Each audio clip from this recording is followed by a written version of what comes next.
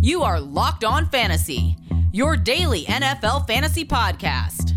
Part of the Locked On Podcast Network, your team every day.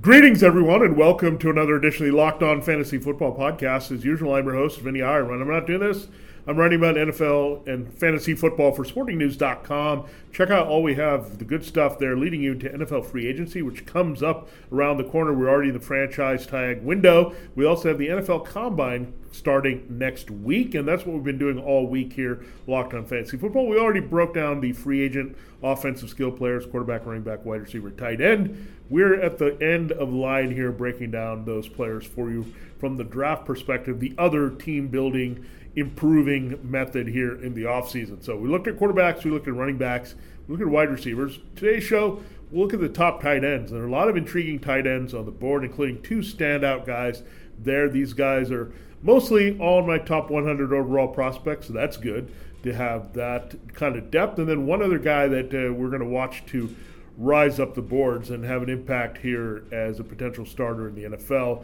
Maybe the next Pat Freiermuth. So a lot of good stuff here on the board here that we can look at this position. We know between Freiermuth and Kyle Pitts, we had some pretty good rookie tight end production. Maybe some of those guys can get it done early.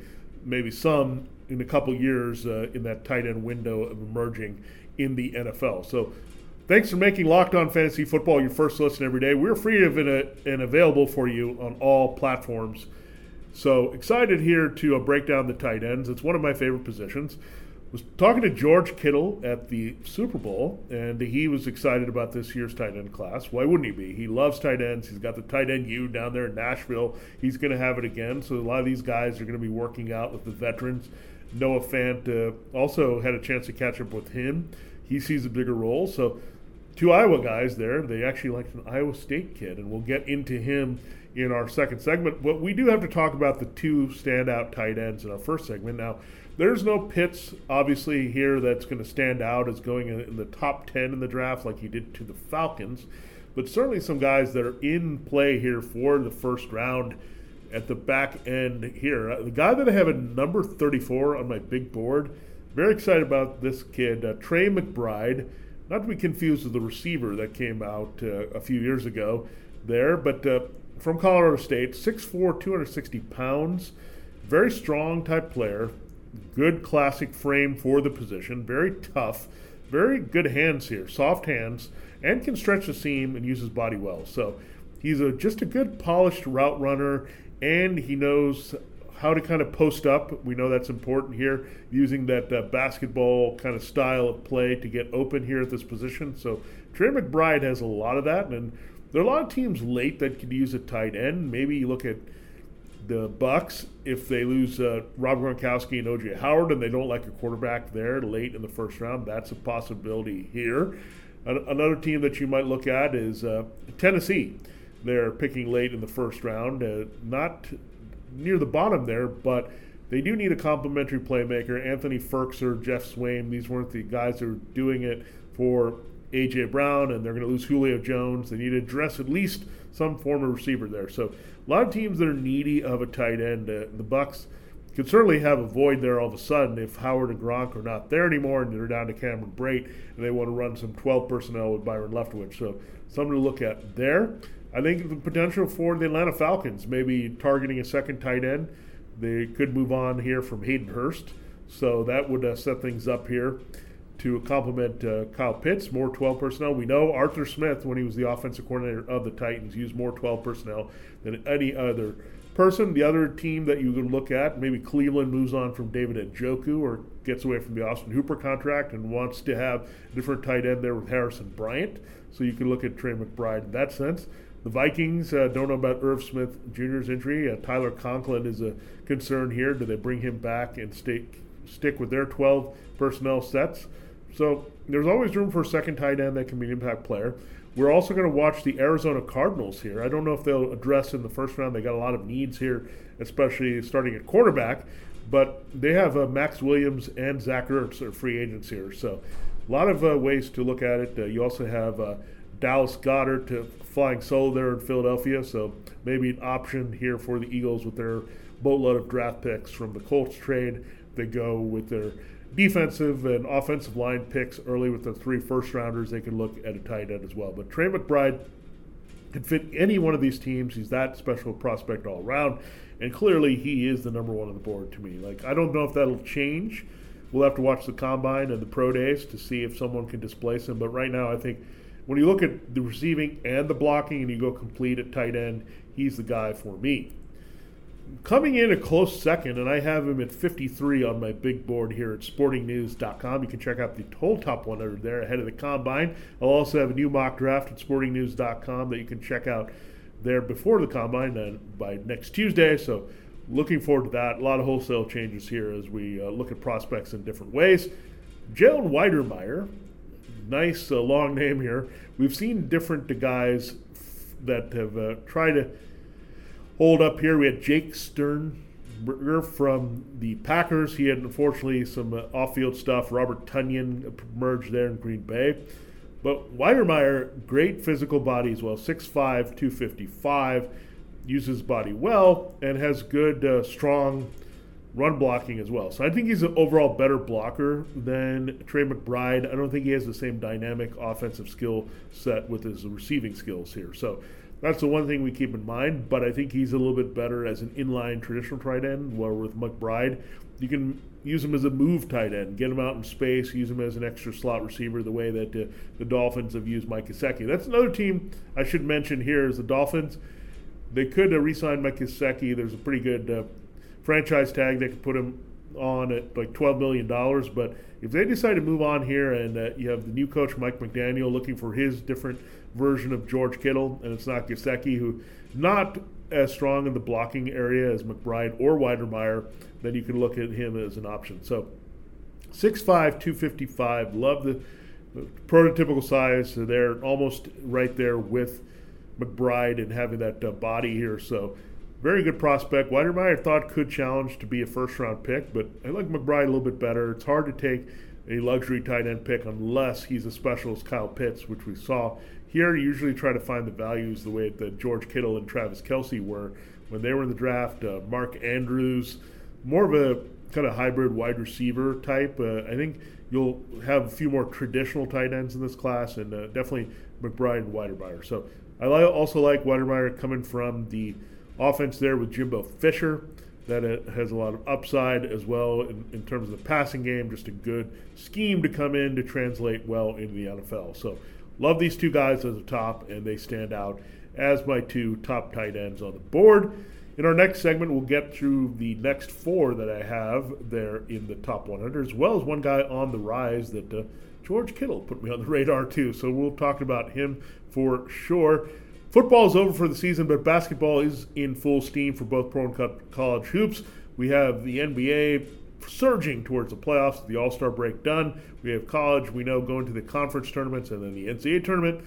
Well, you got to get to betonline.net to get all the latest odds, totals, player performance props to where the next fired coach is going to land. You got it all there at betonline.net. Betonline.net is the number one spot for all your sports betting needs. BetOnline remains the best spot for all of your sports scores, podcasts, and news this season. And it's not just basketball. BetOnline.net is your source for hockey, boxing, and UFC odds, right down to the latest international event coverage and information. Head to the website today or use your mobile device to learn more about the trends and action only at BetOnline. BetOnline, where the game starts.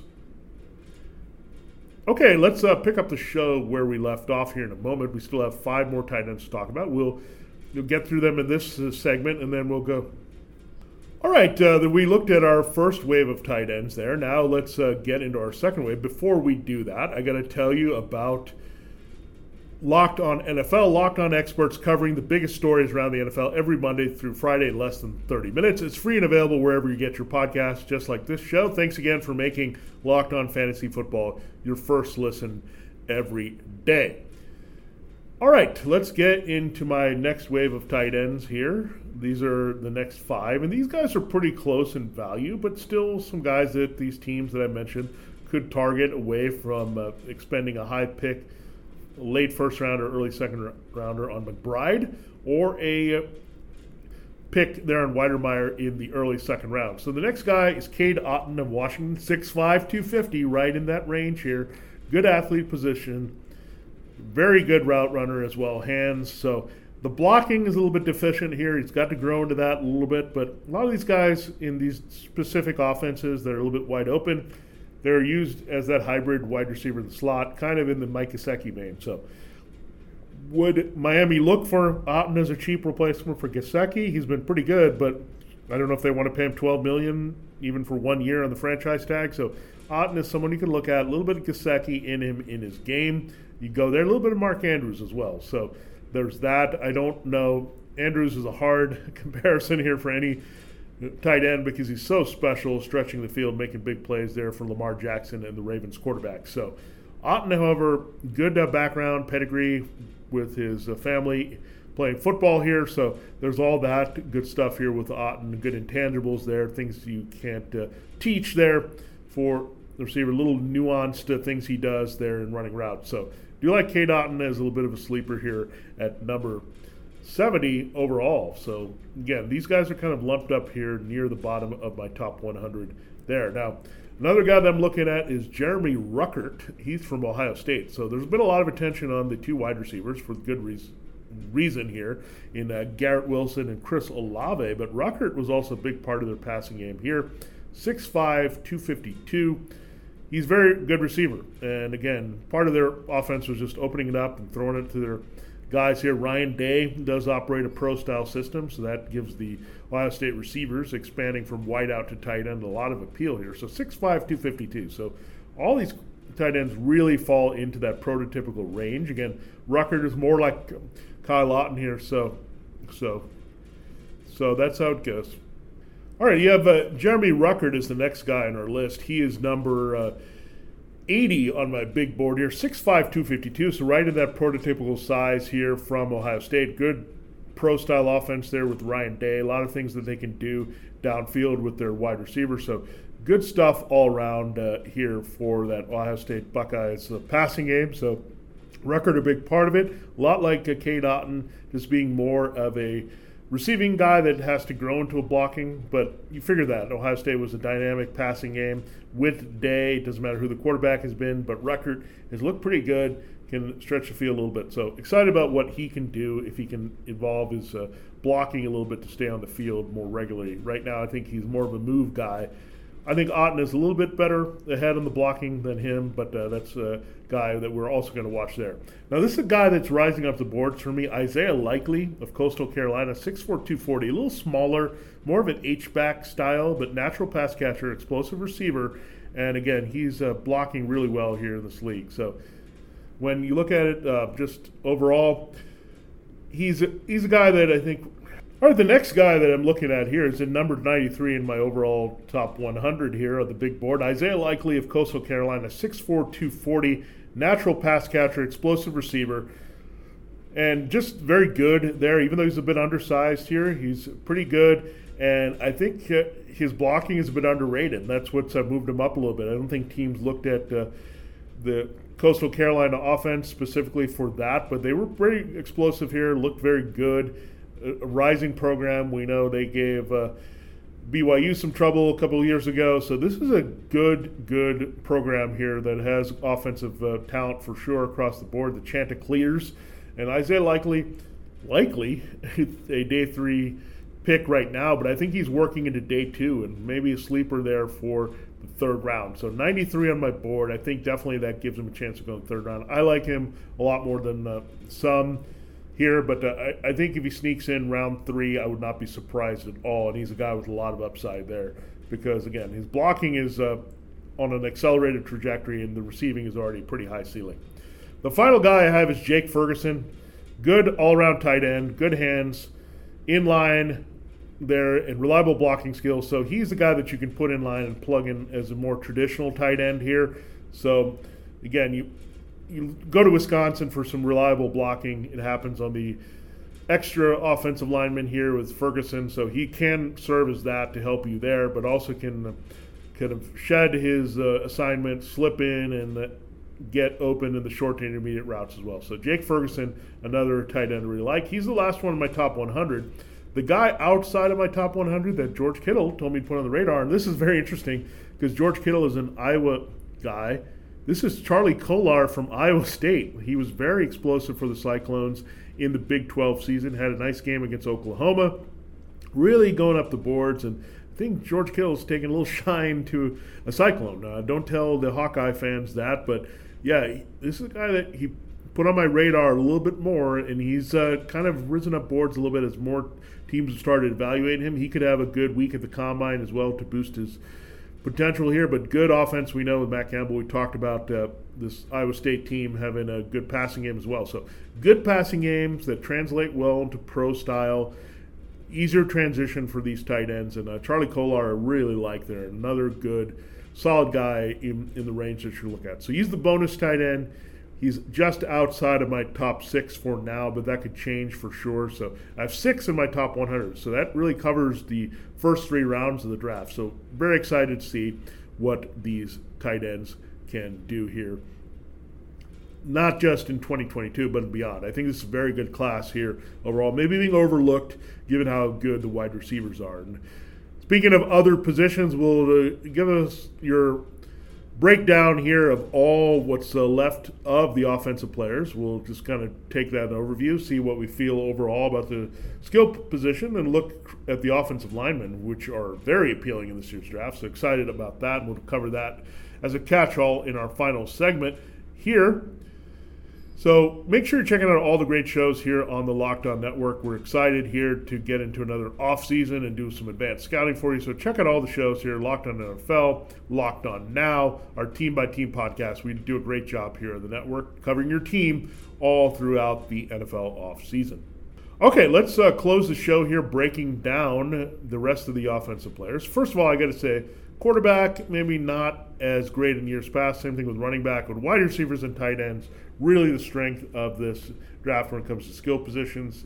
Teams are going to find solutions here that are going to help them out sooner rather than later. So wide receiver and tight ends, pretty good. I'd say the next is quarterback. I think in the right system, Malik Willis, Ryan Pickett, these great skill set guys can be very effective. And then I look at the running backs, not as dynamic, but you do have a stud there in Kenneth Walker there from Michigan State. So, and overall pretty good. I would say it pales a little bit to last year's class for sure in terms of the whole offensive skill value. Now, in terms of offensive linemen, though, it is just an abundance here. Early, you have offensive tackle starters that you look at. Evan Neal of Alabama.